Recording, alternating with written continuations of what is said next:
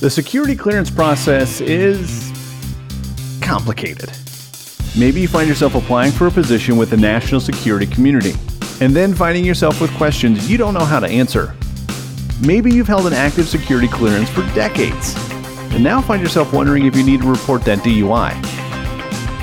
Or if your bankruptcy will be flagged under the new continuous vetting program. Security clearance policies are changing, and it can be hard to keep up. Whether you're a security clearance applicant, defense industry hiring manager, or government agency, it's okay to have questions. We have the answers. Welcome to Security Clearance in Security on Federal News Radio. Brought to you by your hosts, Lindy Kaiser of ClearanceJobs.com and Sean Bigley with security clearance law firm Bigley Ranish. Hi, this is Lindy Kaiser with ClearanceJobs.com, and welcome to this episode of Security Clearance in Security on Federal News Radio. Today, I'm super excited to talk with Jennifer Taylor. She is the president and CEO of the Northern Virginia Technology Council. It's one of the largest regional technology councils, one with a mission very near and dear to the clearance jobs heart. They work with companies in the region to promote the technology industry, advance innovation, and promote workforce development. As the region's technology trade organization, they're really at the heart of cybersecurity growth and advancement in the nation's capital, which is such an important topic. So thank you so much for joining us, Jennifer. So nice to be here. Thank you for inviting me. So for anybody who's not familiar or hasn't even heard of NVTC before, maybe for some strange reason, can you kind of just tell them a little bit about your organization and what you do? Yeah, so the Northern Virginia Technology Council is a regional tech council that brings together all the players in our vibrant tech ecosystem. That includes not only tech companies of all sizes, but also the service providers, consulting firms, law firms, and we also have universities and community colleges that are part of our membership and serve on our board.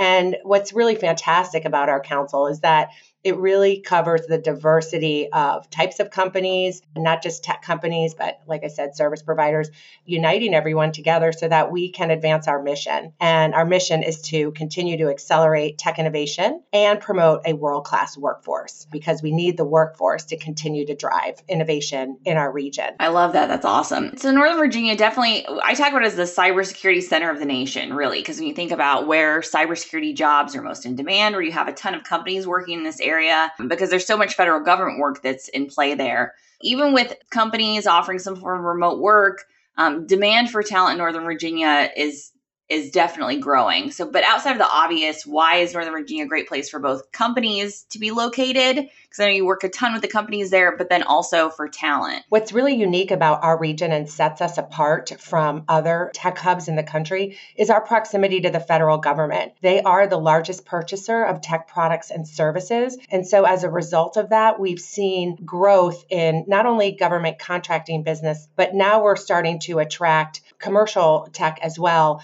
and other organizations. Everybody knows about Amazon HQ2 moving here. We also are seeing companies like Nestle move here as well. And so what's really great about our region is that we have terrific talent that emerges out of our universities in the area, not just in Virginia, but also in Washington, D.C. and Maryland. And this is a hotbed of talent, and jobs are, like you said, growing by leaps and bounds. There's over 150,000 unfilled jobs in the region right now. And so what makes this place a great attraction for organizations is that Virginia is a very business-friendly state. We have great talent that's born out of our universities and community colleges. It's also a lovely place to live. So there's great things for people to do. We have a really good infrastructure in terms of our roads and our transit. Certainly, we are investing in that. And, our cost of living is actually better than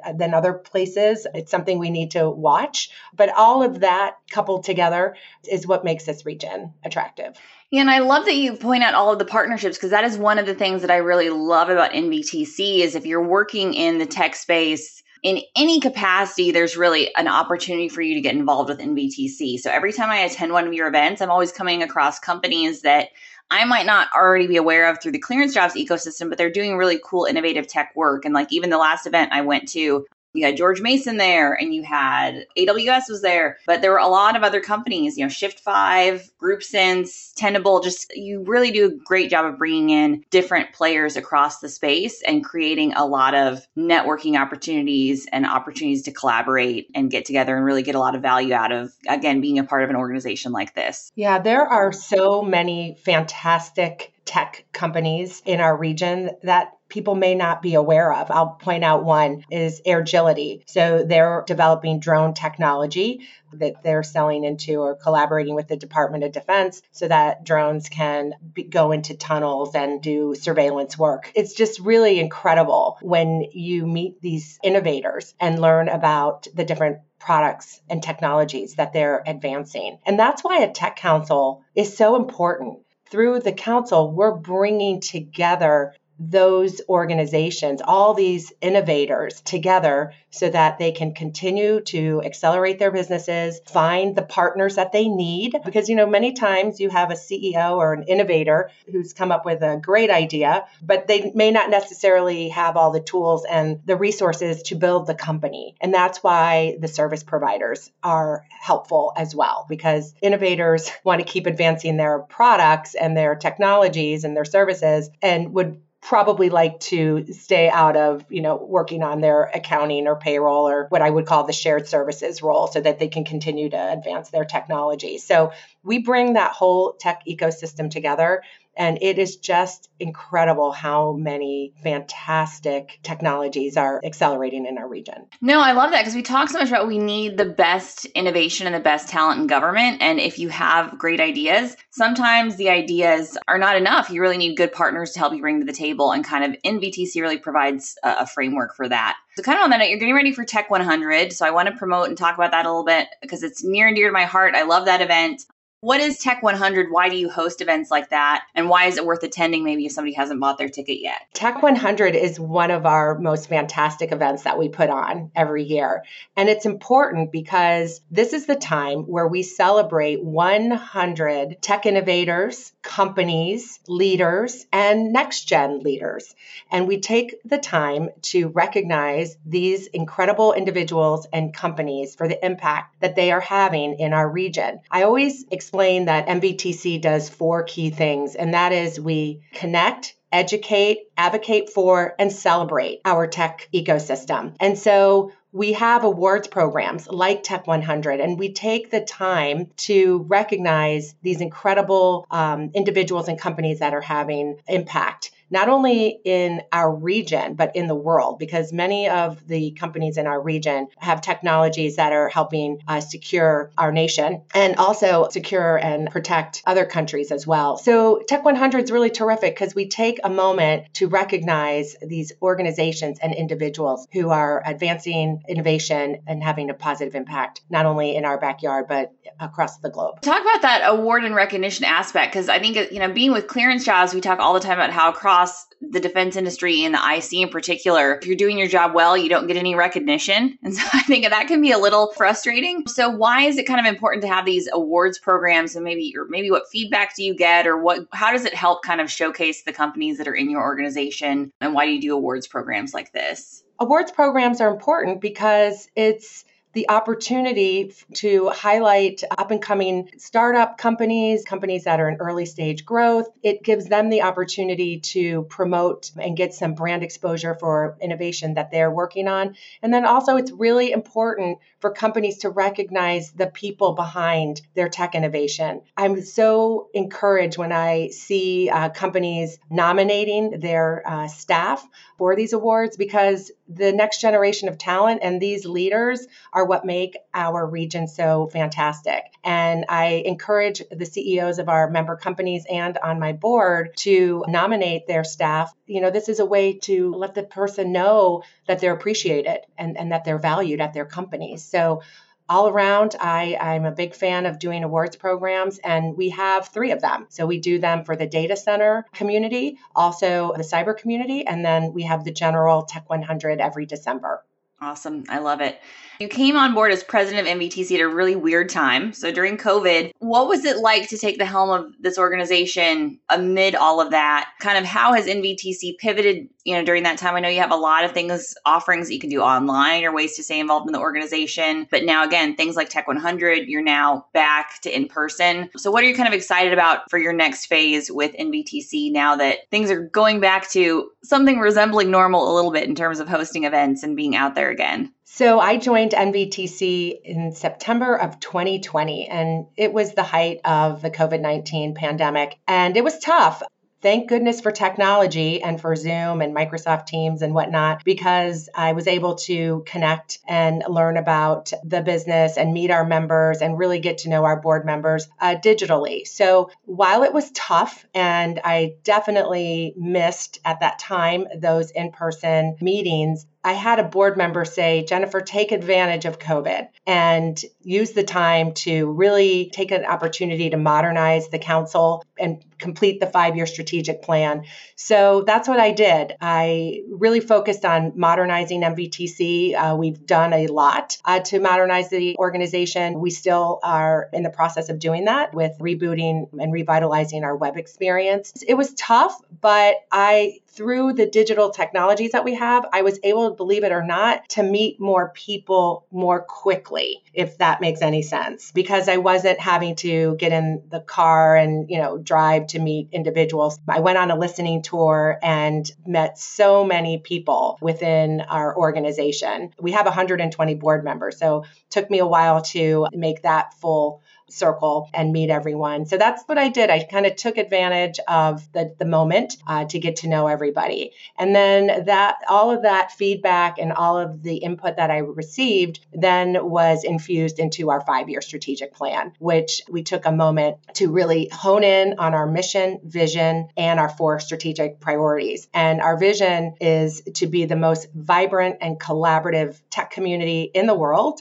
And already shared our mission is to accelerate tech innovation and promote a world-class workforce. And we now have our 4 strategic pillars. And so our 4 strategic priorities are pretty simple. They are to continue to grow our tech sector. Number 2 is to infuse the next generation of talent into the workforce. And number 3 is to weave DE&I best practices throughout our tech ecosystem. And then the 4th is to continue to anticipate and modernize. So continuing to stay abreast of what is happening in our area, what tech innovation is continuing to grow and present itself so that we can continue to meet the needs of emerging tech sectors or verticals. I love it. Fantastic. Well, those are all my questions. Is there anything I didn't ask you about that you wanted to touch on? I would just like to say to anyone out there who is working for a tech company or leads a tech company, please feel free to reach out to me at jtaylor@mbtc.org. We'd love to invite you to be part of our tech community. This is where tech thrives. And if you are part of the tech ecosystem in any way,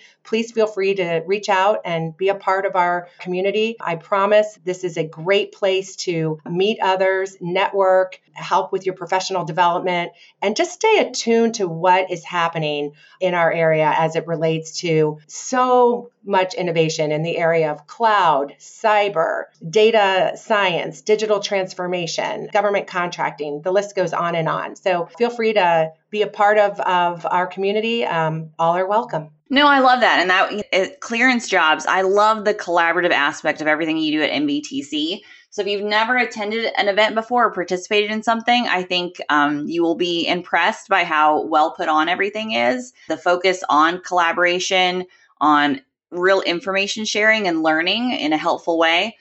If we want to make technology better, those collaborative relationships are really key, especially bringing in, great commercial sector innovation and giving those folks a chance to play in the government and come alongside some of those companies who are really well versed in working for the government. That's a huge strategic advantage. And every time I go to an NBTC event, I see magic happening. So I'd encourage you, if you haven't bought your tickets for Tech 100 yet, you can go to nbtc.org. And as Jennifer said, you can reach out to her at jtaylor@nbtc.org. I mean, that's just awesome too, that you have access to folks who want to help you win in the tech space, to learn and collaborate and grow and to improve the workforce. And obviously, we're all about that at Clearance Jobs. So thank you so much, Jennifer and NBTC, for taking the time to chat with us. I really appreciate it. You are so welcome. Thanks for having me.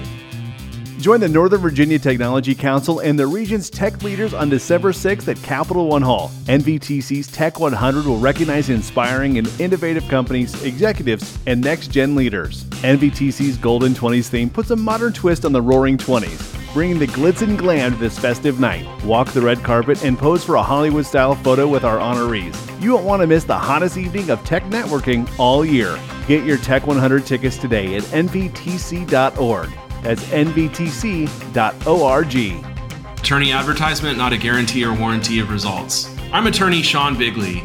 The denial or revocation of your security clearance is a devastating blow, but effective legal representation can make a difference. Contact my team at Bigley Ranish LLP for a free case evaluation. Find us online at bigleylaw.com. Federal security clearances are all we do.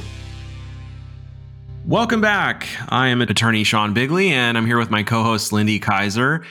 And we're talking this segment about the Privacy Act and your security clearance. And Lindy, I know we had a couple of recent articles on the website about this, including one that I wrote, actually. I think it generated a fair amount of interest. What was kind of the gist of people's angst about the Privacy Act? Well, this is why I love that you're a Clearance Jobs contributor, Sean, because I get these nuanced questions about the Privacy Act, I would say fairly regularly and always have, where folks are asking about what aspects of the security clearance process are really private. And I can often tell that they're writing from some place of trauma within their lives where they feel like their information was erroneously shared, or they just have fears that when they submit the SF-86 that it will be shared. I got a very specific email, again, which I forwarded to you, where we had somebody asking questions about, hey, can my security officer forward any of the contents of my SF-86 on to other people? If that happens, and I know that that's happened, do I have legal recourse? So those kind of two sides of it. So maybe can you speak to that? Maybe reassure people, because that does come up often, and we talk about that a lot, the stovepipes between the security clearance process and human resources. And my understanding is, yes, your security officer will review your SF-86 for accuracy, but they will not and do not share that information with your supervisor or employer or HR. Maybe talk about what the Privacy Act covers, what they can and can't share. I think you're right. I mean, that seems to be kind of the center of people's anxiety as far as the Privacy Act in that specific aspect of it. It's not, so much the abstract, the idea of some random person off the street, some news reporter or whatever, getting a hold of their information, because frankly, for the most of us, the majority of folks who have held clearances, nobody really cares what's on your SF-86. It's not, international news or national news unless you're, Jared Kushner or, some major public figure. That's just not, something that's really of interest to people. But, on a micro level, I think in the workplace, obviously, people do have that concern about, water cooler gossip and things like that. And nobody wants to be the subject of that. People speculating about, why they had their clearance denied or revoked, or, talking about what was on this person's SF-86. Oh my gosh, did you know that John Smith, secretly does cocaine on the weekends? Those are not topics that people are really too keen on having put out there. And so one thing that I would tell people right off the bat is, yes, the Privacy Act does apply government contractors just as it applies to federal agencies, in the sense that information government contractors are coming into possession of by way of their government contracts, if it's personally identifying information, that stuff is protected. And so that includes SF-86s as the most obvious example. Those are loaded with personally identifying details and all sorts of private information. And so your security manager is not supposed to be blabbing those details to other people in the office. Now, as you point out, obviously, where the line is between the security office and the human resources office is often blurred. And in some small government contractors, sometimes the guy who's the FSO is also the guy who does HR. And so people have concerns, more than just gossip and innuendo in the office about, well, if I list on my SF-86 that I did try marijuana 6 months ago while I was holding a clearance, I'm also alerting my employer to the fact that I violated their drug use policies, am I going to get fired as a result of that? And the short answer is there is that possibility. I mean, yes, there's supposed to be a wall between security and HR, but at the end of the day, your recourse for that wall not being there is very limited when it comes to Privacy Act issues for these types of specific things. Now, obviously, if it's more than that, if it is, blabbing your details around the water cooler, things like that, that's going to be an issue. At the end of the day, yeah, I mean, whatever you're sharing with your security manager, can it get to HR? It can potentially. So I can understand the anxiety. Okay, so that's a nuance that's worth pointing out. So are employers then able to take adverse, we're getting into employment law around this. Maybe in your history of even looking at cases or working with individuals, have you seen an issue where someone reported something to their security officer and then it became an adverse employment decision? They were fired because of it. And was there any recourse around that? Yes, we actually see this issue come up fairly regularly. And it's most frequent, I would say, in the military, because the military commands get a hold of information that somebody's reported in their SF-86. The command security manager, runs it up the flagpole, and then it results in, some sort of UCMJ action or Article 15. And that's, not a pleasant process, obviously. In the private sector or the federal civilian workforce, it is an issue sometimes as well. It doesn't often have the same degree of ramifications, but we get, for example, cases on a fairly regular basis where somebody has, drug use that they need to report or that they have shared in their SF-86, and where we would normally recommend that they go to their employer and ask their supervisor for a reference letter, for example, we often advise, hey, actually in this particular case, that's not a good idea, because you are going to be alerting your employer or sort of highlighting to your employer the fact that you have violated their drug policy. I also get this question a lot from employers who say, well, where is the line? What can I do with this information if I discover that somebody has violated our policies, things like that? I always tell folks in those situations, employers, you got to talk to your legal counsel. State employment laws vary. And so what is or isn't acceptable as a means of termination or discipline or things like that, sometimes it doesn't always overlap with what is a basis for, denying or revoking a security clearance. And so, Lindy, you and I talked about this obviously at Clearance Jobs Connect, our recent program for employers and recruiters, and kind of highlighted this issue and this tension between human resources issues, state law, employment issues, and the security clearance process. And I pointed out that, employers are taking a big risk and really sticking their neck out there legally if they're doing something that potentially is placing them in jeopardy of running afoul of employment law issues, even if they're doing it ostensibly on the basis of saying, well, we don't think this person's going to be able to get a clearance, or we don't think this person's going to be able to keep their clearance. That's a discretionary decision for the government. And when the employer decides to subvert that, there can be repercussions. Yes, this is all super interesting. I think that when you provide information, it can be related to employment decisions. You should really think carefully about what you include on the SF-86 and career ramifications for your employment. But the other side of it too, I do want to say, I think we've had some concern about, like you mentioned earlier, the water cooler gossip side of that. That is where an employer can certainly, I imagine, get into trouble if they are discussing not employment issues, but just issues that an individual has reported or indicated on their SF-86 further down the food chain of an organization with people who are not related to hiring or employment. Is that a correct take? There's a lot of gray area here when it comes to, what is or isn't acceptable in terms of, sharing between security and HR. And like I said, a lot of that is governed by employment law, which varies in many cases by state. When it comes to gossip and water cooler talk and things like that, that's, where there's a pretty firm line. If the employer or the FSO or HR or, whoever it is that comes into possession of information that is reported on an SF-86 is using it for some improper purpose, like gossip, that's a pretty clear Privacy Act violation. And so the employee would potentially have some recourse there. There can be some severe penalties actually for violating the Privacy Act. It's somewhat rare those are enforced, but it's not out of the realm of possibilities. And so, in a particularly egregious case, I could foresee that happening. But, I will say also, I think, the vast majority of employers and security managers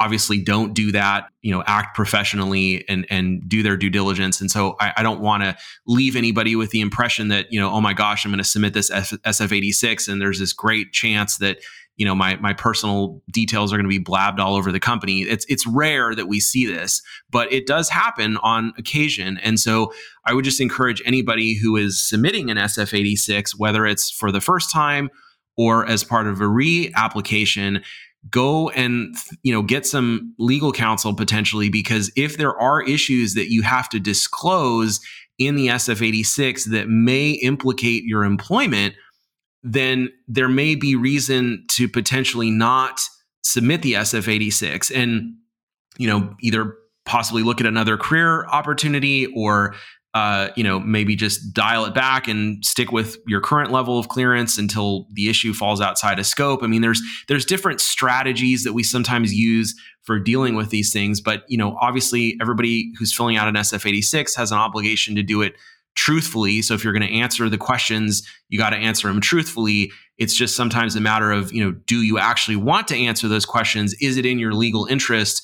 Or are you potentially shooting yourself in the foot by, submitting an SF-86 and then getting fired because you are telling the employer that you violated their policies? Yeah, I think it's one of the many examples where a small bit of paranoia is useful and too much paranoia is going to be harmful. So just carefully read your SF-86 and consider your case. And like you said, seek legal counsel if in doubt. The vast majority of questions I get are more boring. Your life seems more exciting to you than it does to your security officer or your employer. You see the really interesting cases, Sean. So you're talking about, but for me, I get a lot of germane questions that people think are going to be a much more big deal. And I think especially if your employer is seeing very many SF-86s, they will not be surprised or shocked by a self-reported instance of drug use or criminal conduct or any of those. And as a general rule in this candidate market, that should probably not preclude either your employment or your security clearance. So when in doubt, read carefully, don't overshare, be honest, be a little bit careful, but also don't allow it to scare you away from a cleared career is my advice. Yeah, I couldn't agree more. I mean, like you said, I think there's a spectrum here and I get a lot of calls from people too who are super, super worried and have had, sleepless nights over something. And I look at it and go, you're fine. This is not going to be a problem. So, perspective. Thank you for listening to this episode of Security Clearance in Security. Please note the information provided on this program is intended as general information only and should not be construed as legal advice. Consult a security clearance attorney regarding your specific situation. Have a question about security clearance process? Interested in submitting your own topic for Security Clearance in Security? Have a question you'd like us to address on a future episode? Drop us an email, editor@clearancejobs.com. Thank you for tuning in to Security Clearance in Security with your host Lindy Kaiser of ClearanceJobs.com and Sean Bigley of security clearance law firm Bigley Ranish. Join us next time as we continue to answer all the questions about security clearance careers you have, but we're too afraid to ask your security manager.